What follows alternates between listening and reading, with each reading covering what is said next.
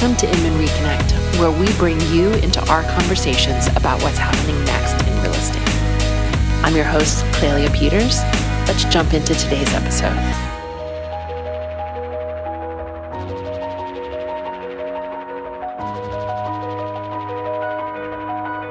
In today's episode, Keller Williams President Josh Team discusses the role of tech at Keller Williams and reveals who he admires most in the industry.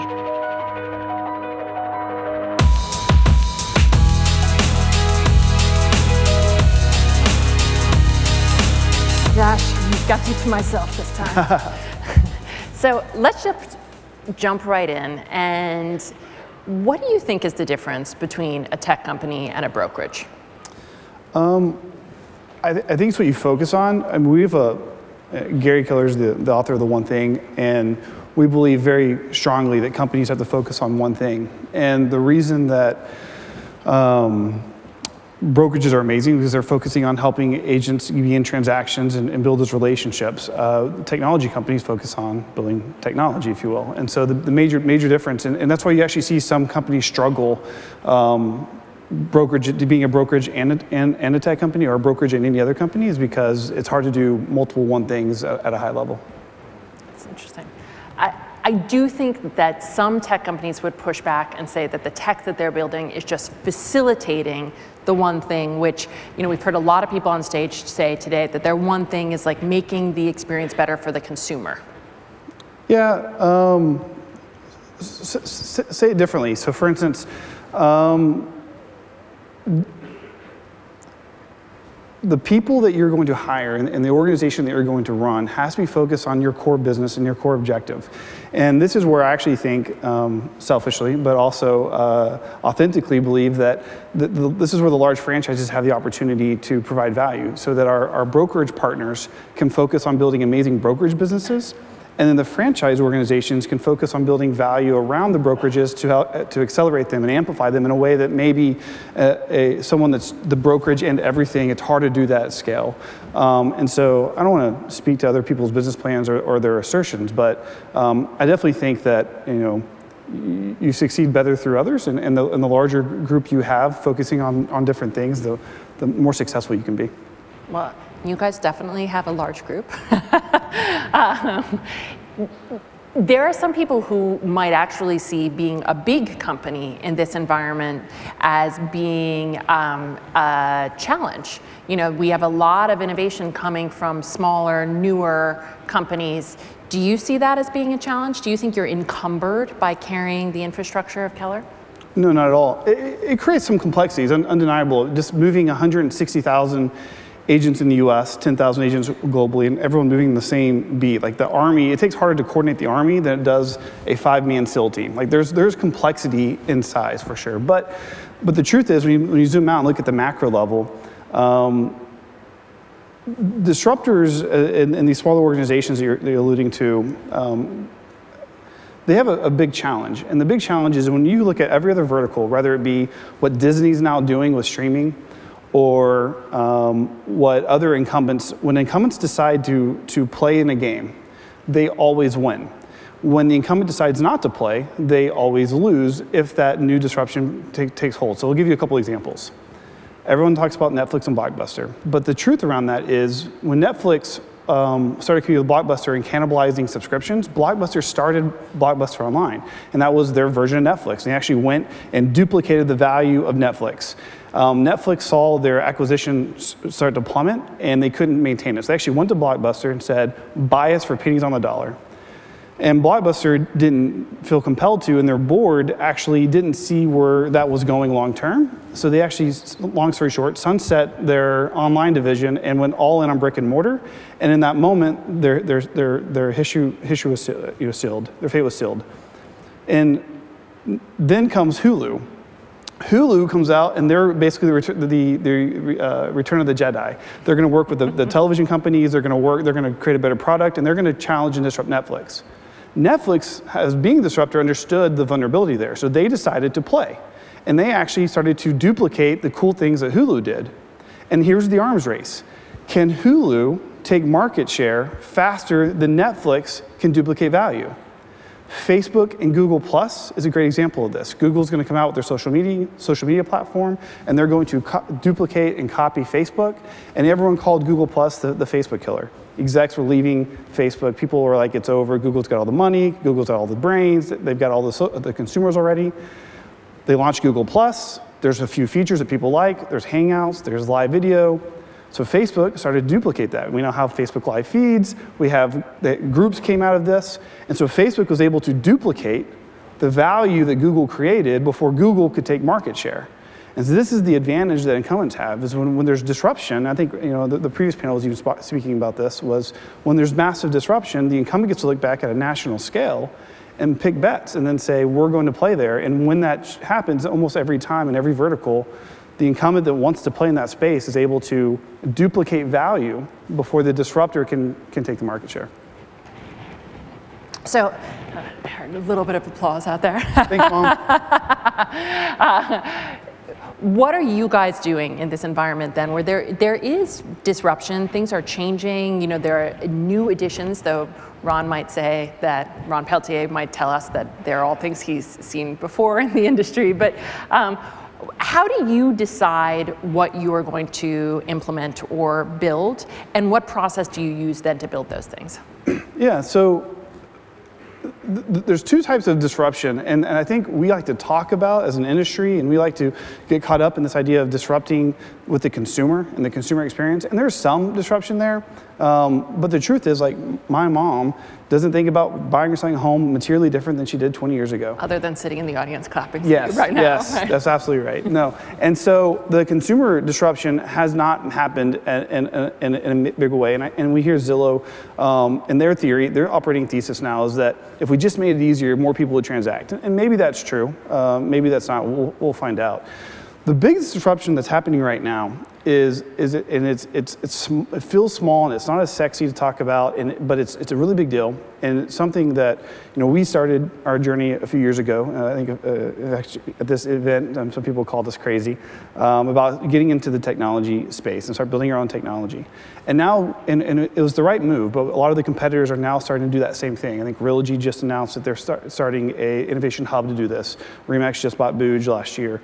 And First just now. That's right. And so we're seeing that these other large players are starting to follow suit because it's the right move. And what that is no longer are the real estate companies that maintain 40 to 60% of residential real estate dependent on what a vendor thinks the experience should be for their agents and the consumer. We're able to start architecting and building out the solutions that we think we need to create the value to make sure that we're able to take unfair market share. And that's actually a really big deal that we'll continue to see play out over the next several years. And it's a seismic shift. I mean, there's actually having a lot of unintended consequences in a very positive way for agents all across the industry.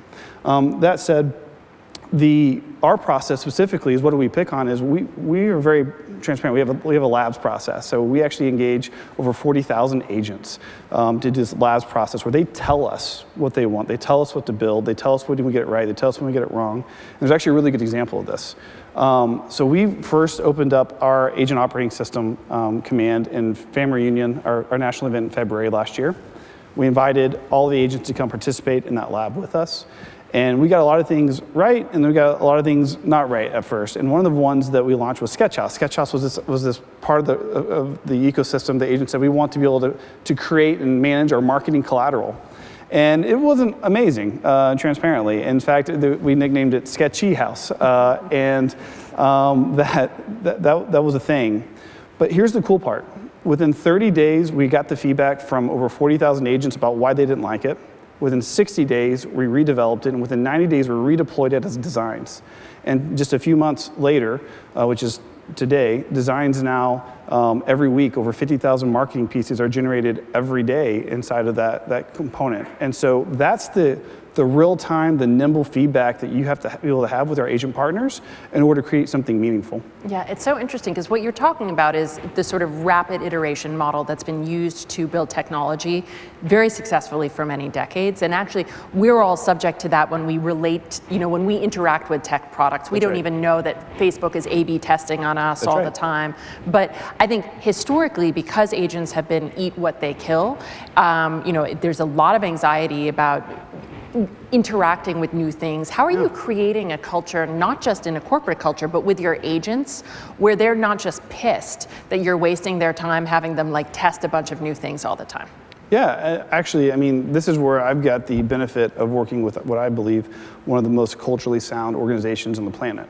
And that starts with Gary Keller and what Mo built and all the previous leadership. And so our agents, for the most part, of course, at 160,000 agents and growing, there's going to be a few people that get frustrated with us, absolutely. But for large and mainly, they actually see us as partners and that they're building this. And it's because we're able to move fast. So I would say, if they were giving us feedback and then we're like, we'll see you next year, that's going to create a big challenge. But when they give us feedback and then sometimes a week later we make that enhancement that they asked for, they actually feel that partnership and that actually creates excitement. When we do releases, we'll have thousands and thousands and thousands of agents on our groups actually commenting on our release logs, which is because they feel like they're part of it. We have whole groups of, we call them lab advisors, that they're all across the country, and there's hundreds of them who are in our QA environment. So I think it's going deeper than just kind of the lip service sometimes. And the hard part about this, though, is you have to run the most transparent development playbook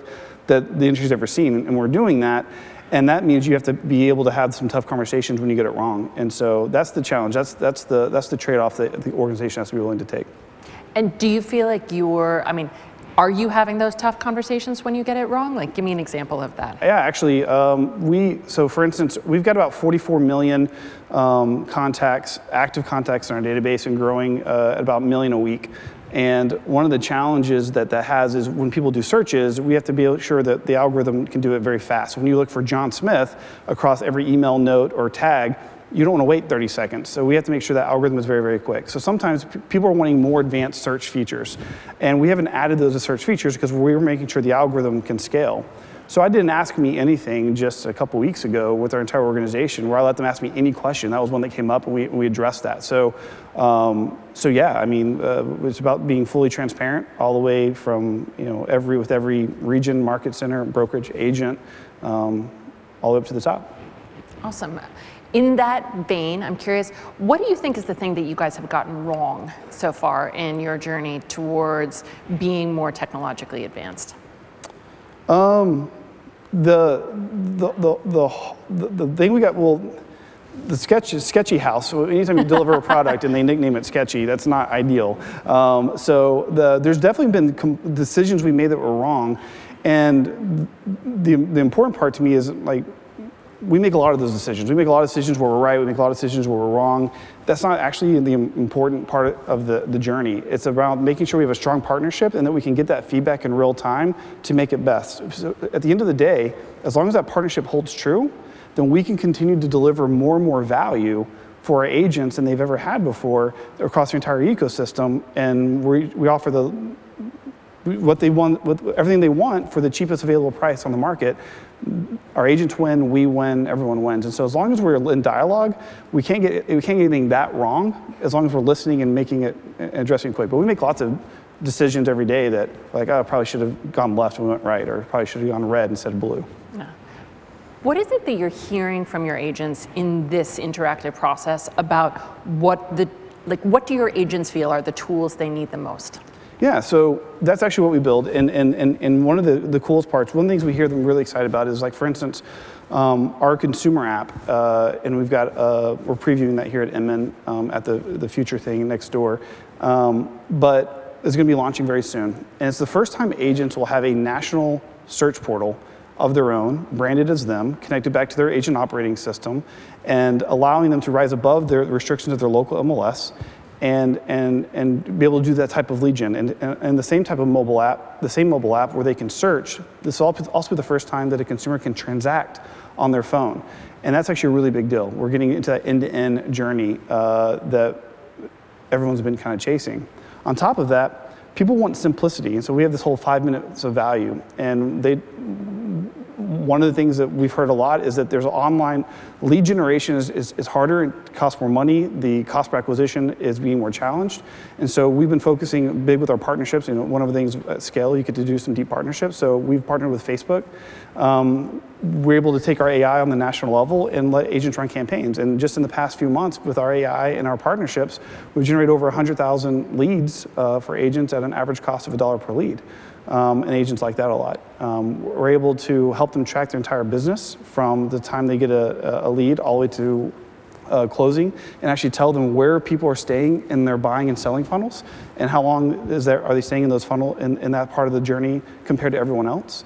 So they like being smarter about their business. I could go on, but we have thousands of features that our agents have ideated in labs and told us these are things that are important to us. But at the end of the day, what we're moving towards is this this end-to-end platform that an agent can run their entire operating system, their entire business from one system, from lead generation to deal management to having their own their website, their own mobile app. They can dispense those things, manage the transaction. All that stays simply in one place for them.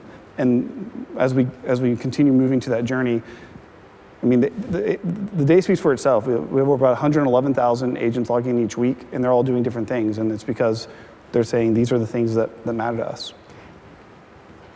To what degree are you incorporating features, or do you think your innovation is being spurred by competitors and things that are popping up in the market before you're able to come up with them? Yeah, absolutely.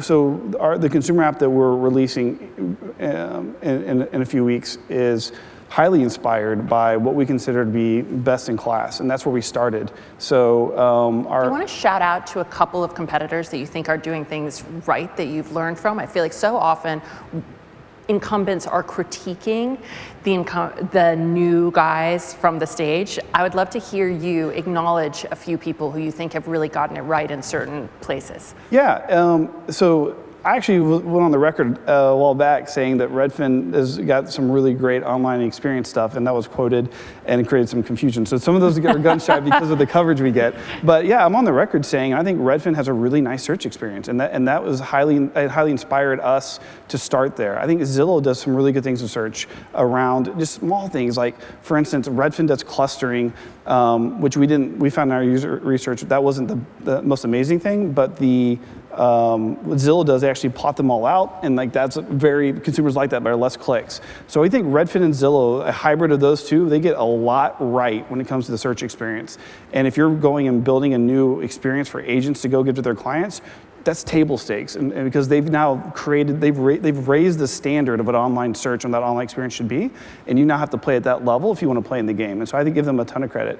I think a lot of our competitors, both at the brokerage and the franchise level, you see them all making strategic bets.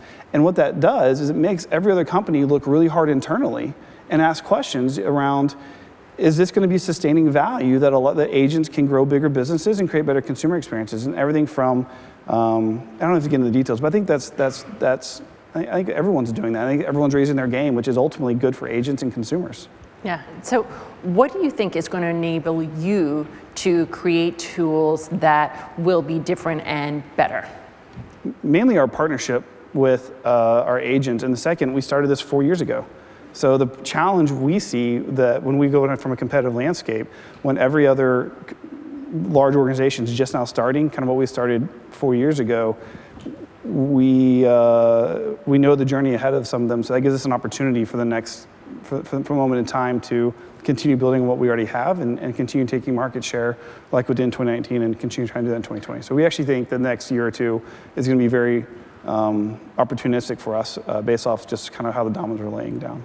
What are you personally most excited about that is going to be introduced in, let's say, the next 12 to 24 months? So the consumer app. The consumer app is the end. So for the first time ever, an agent's going to be able to take their branded app, give it to their database.